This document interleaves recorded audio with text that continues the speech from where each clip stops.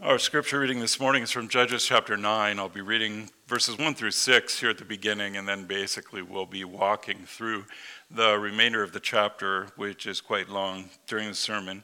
But reading from Judges chapter 9, verses 1 through 6. Now Abimelech, the son of Jerubbaal, went to Shechem to his mother's relatives and said to them, and to the whole clan of his mother's family, "Say in the ears of all the leaders of Shechem, which is better for you, that all 70 of the sons of Jerubbaal rule over you, or that one rule over you? Remember also that I am your bone and your flesh." And his mother's relatives spoke all these words on his behalf in the ears of all the leaders of Shechem, and their hearts inclined to follow Abimelech, for they said, "He is our brother." And they gave him 70 pieces of silver out of the house of Baal-Berit, with which Abimelech hired worthless and reckless fellows who followed him.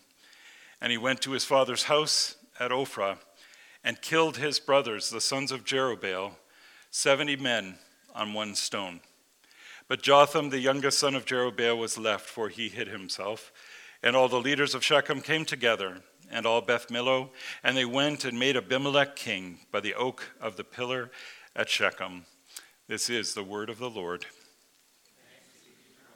Please be seated.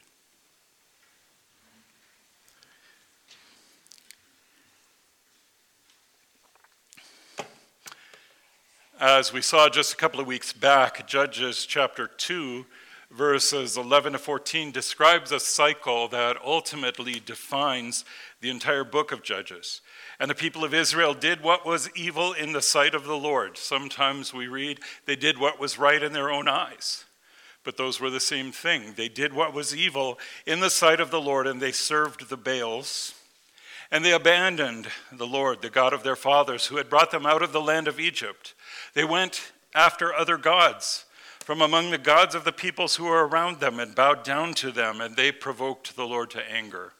They abandoned the Lord and served the Baals and the Ashtaroth. So the anger of the Lord was kindled against Israel, and he gave them over to plunderers who plundered them.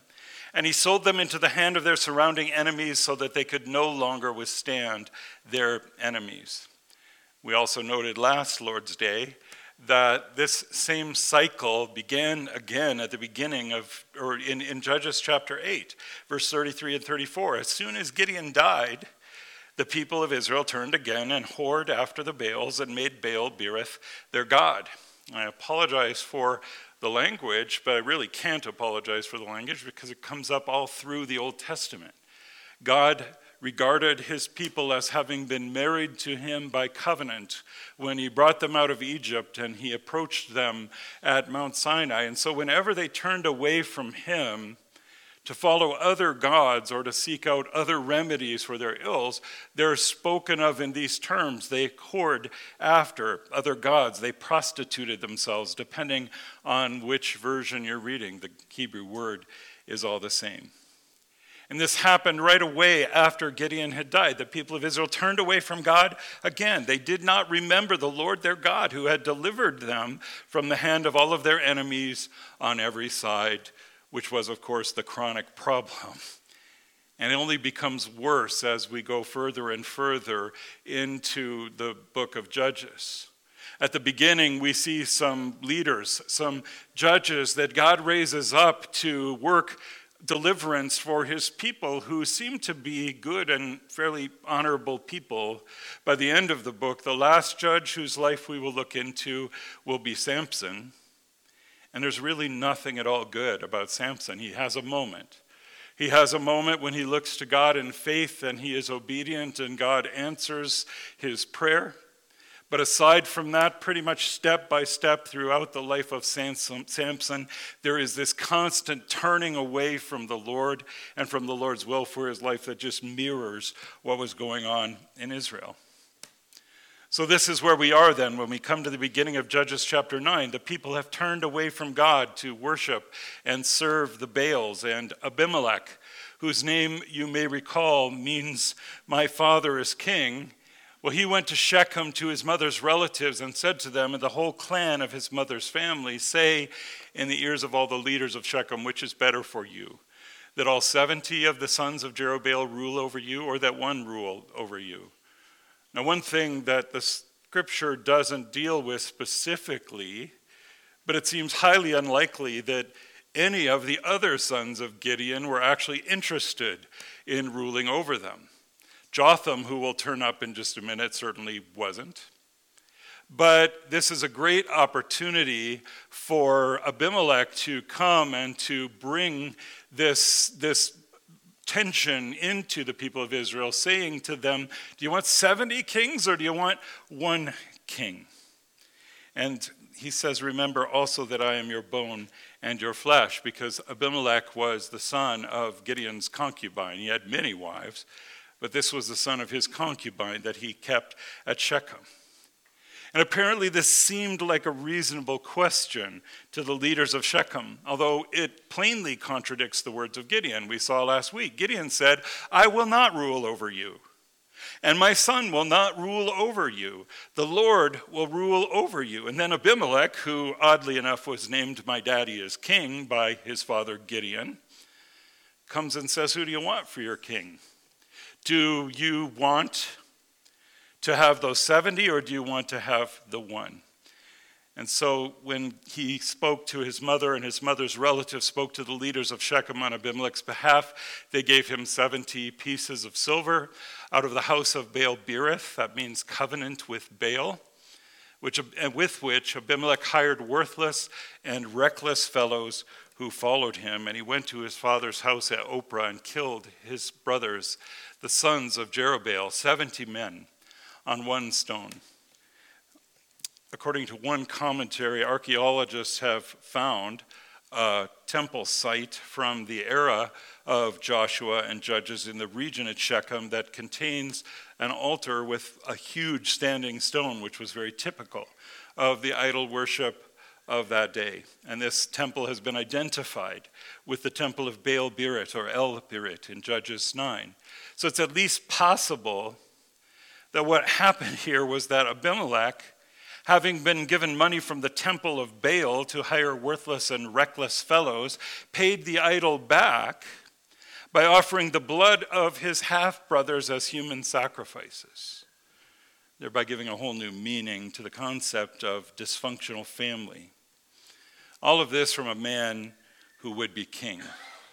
And apparently he couldn't count very well either. Maybe that's not a skill that kings need to have, because he knew the number of his brothers, and yet Jotham, the youngest son of Jerubbaal, that's Gideon, was left, for he hid himself.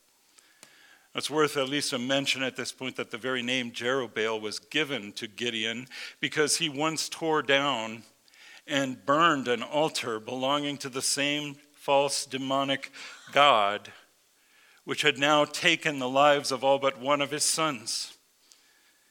And we're led to think maybe Gideon should have been a little more thoroughgoing in his battle with idolatry. Maybe instead of saying, well, we're not going to worship the Baals, but I'm going to make an ephod, and we're going to kind of do our own thing when it comes to the worship of God, he should have just said, you know what, we're not only are we not going to worship the Baals and Asherah, we are going to go down to Shiloh or to Bethel, wherever the tabernacle is, and we're going to worship the living God according to the law that he gave to his people through his servant Moses. And maybe there's a lesson here for all of us. Often what one generation tolerates in moderation, the next may embrace to their own destruction with wholehearted devotion, which is what happened with Gideon and Abimelech. But one last son was enough, because on the day when the people of Shechem came together to make Abimelech king, Jotham, the youngest son of Gideon, decided to address the murderer and his supporters from the top of Mount Gerizim. Ironically, from the very hilltop where the people of Israel had been blessed when they first came in to the land of Israel. Now we'll see that Jotham's words too could be taken as a blessing. If so, it's kind of a backhanded blessing. The scene is amusing. Ralph Davis wrote, "We watched the solemnity and ceremony of Abimelech's coronation. All the politicians have that grave and profound look on their faces, which needs to remain there until they adjourn to the Hilton for the party. And suddenly there is an irreverent yell that profanes the occasion. Hey, guys, listen to me.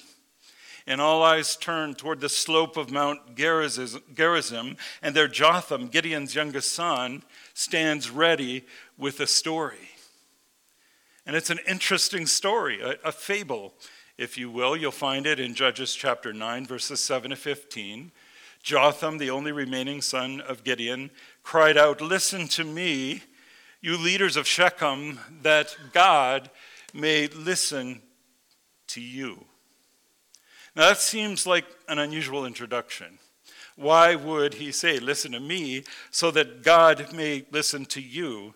But Proverbs 28 verse 9 states, if one turns away his ear from hearing the law, even his prayer is an abomination. And Psalm 66 verse 18, if I had cherished iniquity in my heart, the Lord would not have listened. So whether or not Jotham understands this, even if he's only speaking for God kind of accidentally here, he's onto something. Where there is an unwillingness to hear and obey the word of the Lord, there can be no expectation that the Lord stands ready to hear us. Many times throughout the book of Judges, we see that pattern that I spoke of at the beginning of the sermon this morning. We see people turn away from God. And then God gives them over to their enemies. But when they realize their error, when Israel repents and cries out to God again, he delivers them. What's interesting about this story is that the enemy, as it so often does, comes from within. In this day, Israel is not being harassed by an oppressive foreign power. Abimelech is one of their own, a son of Jerubbaal, meaning let Baal contend, who has given himself without reservation to Baal-Berith, the god that these people had chosen to follow. And the old Puritan Matthew Henry wrote, how unfit was he to reign over Israel? He was unlikely to defend them, who, instead of restraining and punishing idolatry, thus early made himself a pensioner to an idol. He took money from the temple of Baal-Berith and used it to hire the men who helped him to murder his own brothers. Is that the sort of person that you would think Israel would look to? But it wasn't really a problem, because the people of Israel themselves, as we had seen, had given themselves wholeheartedly to Baal-Berith too. Hence Jotham's story, beginning in verse 8, the trees once went out to anoint a king over them, and they said to the olive tree, reign over us. But the olive tree said to them, shall I leave my abundance, by which gods and men are honored, and go hold sway over the trees? And the trees said to the fig tree, you come and reign over us. But the fig tree said to them, shall I leave my sweetness and my good fruit, and go hold sway over the trees? Next, the trees said to the vine, you come and reign over us. But the vine said to them, shall I leave my wine that cheers God and men, and go hold sway over the trees?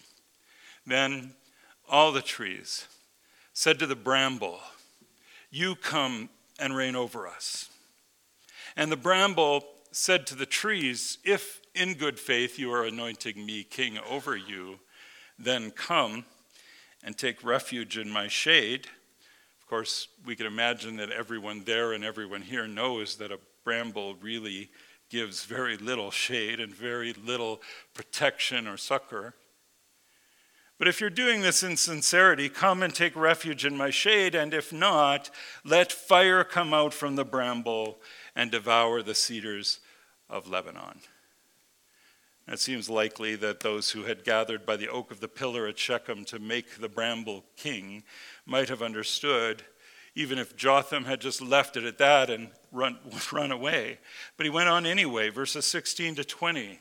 Now therefore, if you acted in good faith and integrity when you made Abimelech king, and if you have dealt well with Jerubbaal and his house and have done to him as his deeds deserved, for my father fought for you and risked his life and delivered you from the hand of Midian, And you have risen up against my father's house this day, and have killed his sons, 70 men, on one stone, and have made Abimelech, the son of his female servant, king over the leaders of Shechem, because he is your relative.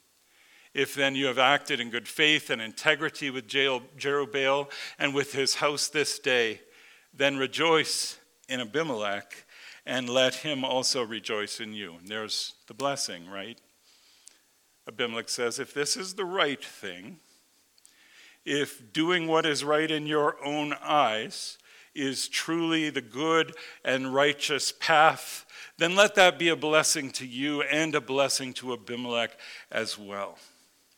But here's the point, verse 20, but if not, if you are not doing the right thing, then let fire come out from Abimelech and devour the leaders of Shechem and Beth Millo, and let fire come out from the leaders of Shechem and from Beth Millo and devour Abimelech, which is, of course, exactly what happened. It didn't turn out well for Shechem or for Abimelech. It didn't turn out well for Israel. It didn't turn out well for any of the sons of Gideon, of Jerubbaal, most of whom were dead, and Jotham was forced to flee into the wilderness on the far side of the river Jordan. Abimelech thought it was turning out okay. He ruled over Israel for 3 years. But listen to how this curse pronounced by Jotham comes home to roost. And God sent an evil spirit between Abimelech and the leaders of Shechem. God sent this spirit between Abimelech and the leaders of Shechem. And the leaders of Shechem dealt treacherously with Abimelech, that the violence done to the 70 sons of Jerubbaal might come, and their blood be laid on Abimelech, their brother, who killed them, and on the men of Shechem, who strengthened his hands to kill his brothers. And I point this out because, again, we need to keep this in mind. This story is not happening because somehow God stepped away from the throne for a little while, and while he was off doing something other than ruling the universe, things got a little bit out of hand. That's not how it works. Daniel wrote, "Blessed be the name of God forever and ever, to whom belong wisdom and might. He changes times and seasons. He removes kings and sets up kings." Daniel's saying God is in control of the natural world. He changes times and seasons. If it's warm outside tomorrow, it's because God willed it to be warm outside tomorrow. If it's not, it's because he didn't. These are not accidents. Nature is not running all by itself apart from the sovereign and providential will of God. God is in control of the times and the seasons, of nature and of history as well.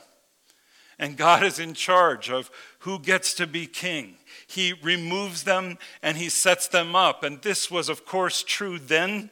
It's true now, and it will always be true. Abimelech's sins were his own, as are the leaders of our present government and our own. But by fratricide or free election, God put the one in power as certainly as the other. And sometimes God gives us the leaders we want, and often the leaders are actually the leaders we deserve. And God gives them to us because he is working his will in this world. But as certainly as it is God who sets up kings, it is also God who removes them. After 3 short years, at least I would think they seemed short to Abimelech and his crew, the people of Shechem rebelled against him, and they sought to overthrow him. And the irony here is they sought to overthrow him in favor of the Canaanite clan of Hamor, who had governed there centuries earlier. It was Hamor that Jacob and his sons ran into when Shechem, the man for whom this area was named, forcibly took one of Jacob's daughters and raped her. And now the people of Israel have encountered a family that comes from that clan of Hamor who's saying, "What men of Shechem? Why would you let this son of Gideon rule over you? Here I am. This is my ancestral homeland. Let me rule over you." In the end, Gideon prevailed, and the people, the very same people who had chosen him to be king, they were defeated. And the leaders of Shechem, we're told, fled to the tower of Shechem. And then Abimelech and his worthless and reckless men set the stronghold on fire over them, so that all the people of the tower of Shechem also died, about 1,000 men and women, just like Jotham had prophesied. Talk about out of the frying pan and into the fire. But a short time later, Abimelech, who was victorious that day, went up to a place called Thebez, and he tried to use the very same strategy to reduce the tower there.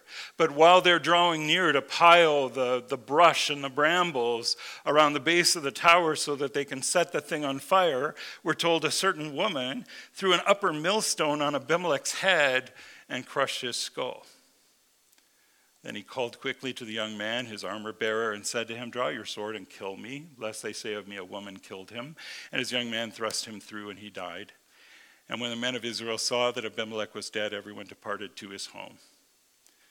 Once again, as Davis notes, brambles make good fuel, but poor kings, they burn better than they reign.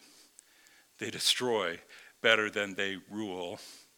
And without a doubt, this was exactly the sort of thing that Jotham had envisioned when he offered up his blessing on Abimelech's coronation. If you then have acted in good faith and integrity with Jerubbaal and with this house this day, then rejoice in Abimelech and let him also rejoice in you. But if not, let fire come out from Abimelech and devour the leaders of Shechem and Beth Millo, and let fire come out from them and devour Abimelech. After he had spoken those words, Jotham got out of Dodge, we might say today. He just ran. He took off from Mount Gerizim, he crossed the Jordan River, and he headed into the wilderness. He ran out of Israel, and he ran out of the biblical record too. But the epitaph, and possibly the moral, of Abimelech's reign are found in Judges chapter 9, verses 56 and 57. Thus God, notice where it starts. Thus God, it's not passive, it's active. God is at work. Thus God returned the evil of Abimelech, which he committed against his father in killing his 70 brothers. And God also made all the evil of the men of Shechem return on their heads, and upon them came the curse of Jotham, the son of Jerubbaal. For us this morning, 5 centuries later, the prophet Isaiah would ask what I think is a relevant question. In the light of what we've just seen in Israel and in Jerubbaal and in Abimelech and the people of that day, hear the question Isaiah asks: do you not know? Do you not hear? Has it not been told you from the beginning? Have you not understood from the foundations of the earth? It is He, it is God, who sits above the circle of the earth, and its inhabitants are like grasshoppers, who stretches out the heavens like a curtain and spreads them like a tent to dwell in, who brings princes to nothing and makes the rulers of the earth as emptiness. How much of our anxiety in our culture here in Canada and all around the world today has come into our lives through the princes and rulers of the earth. Even so, it was God who put Abimelech into leadership. It really was. And it was God who brought him to nothing, because it is God who sits above the circle of the earth who brings princes to nothing. An elected official or unelected bureaucrat, it doesn't make any difference. The Lord reigns. And I want you to think about just those 3 words.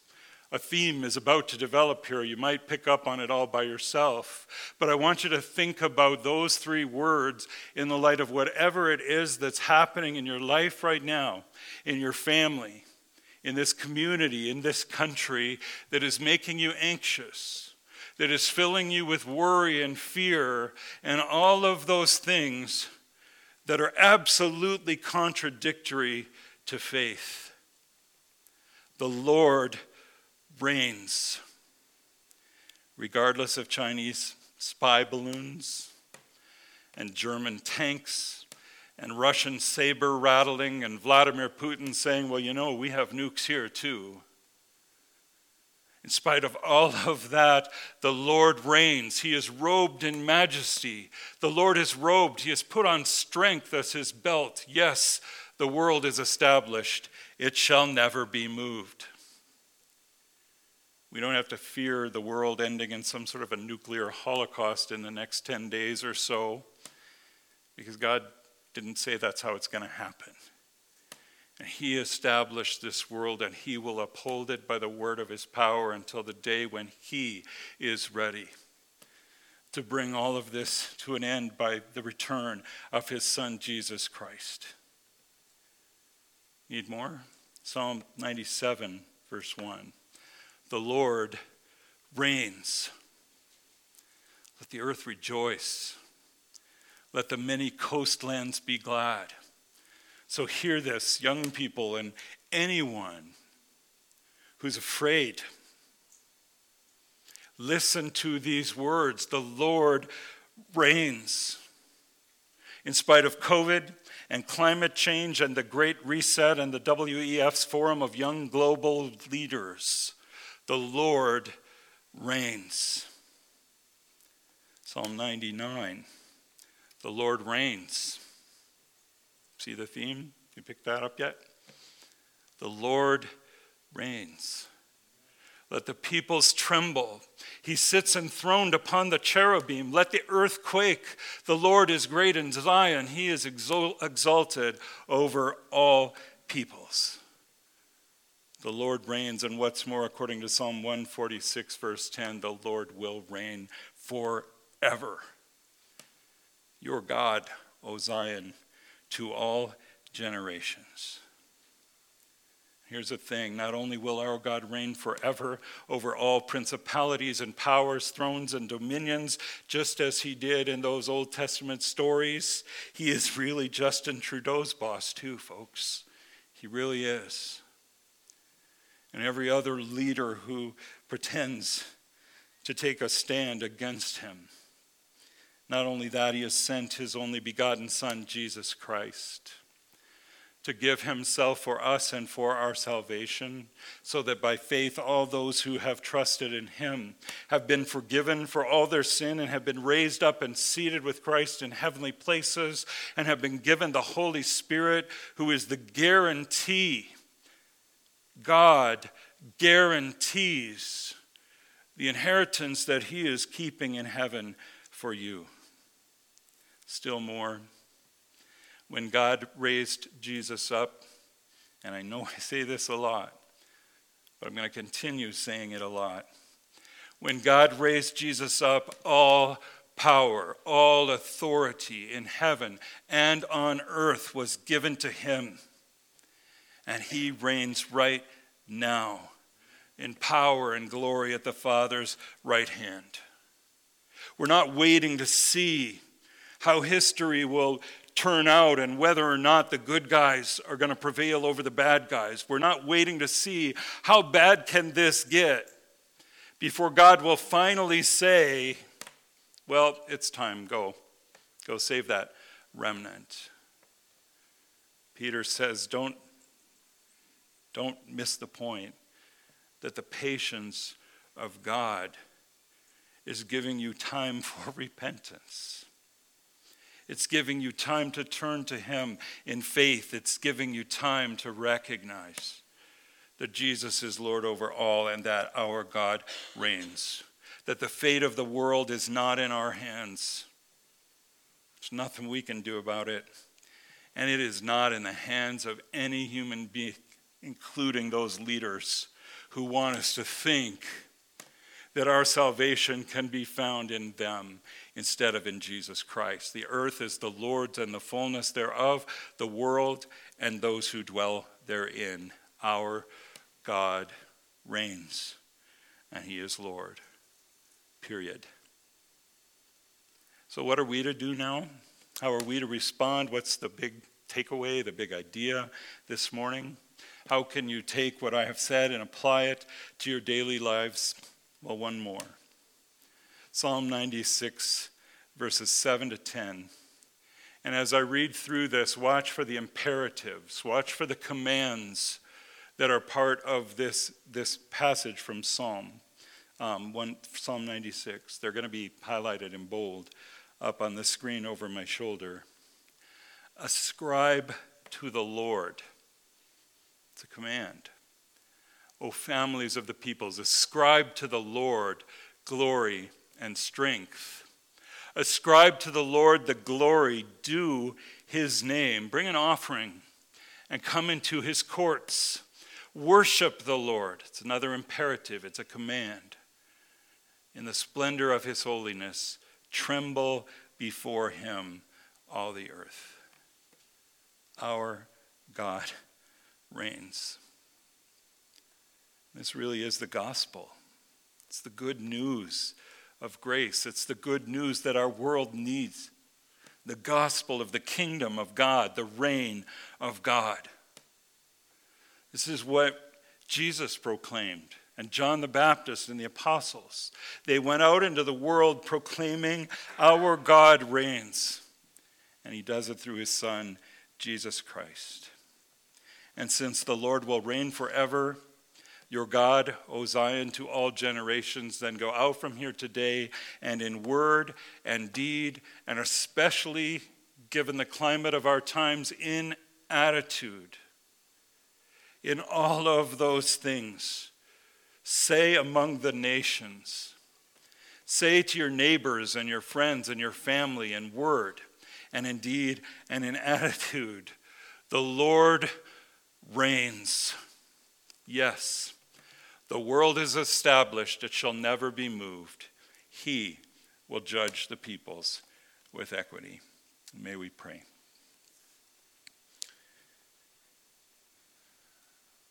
Father, give us the conviction and the courage that can only come from knowing that you are the God who reigns over all things, and you are the God who reigns over our hearts and lives through your Son, Jesus Christ, our Savior. And Father, then send us out into this world that you made to proclaim that joyful news, that there's no need to be afraid because you reign forever, our God, to the very ends of the ages. In Jesus' name we pray, amen.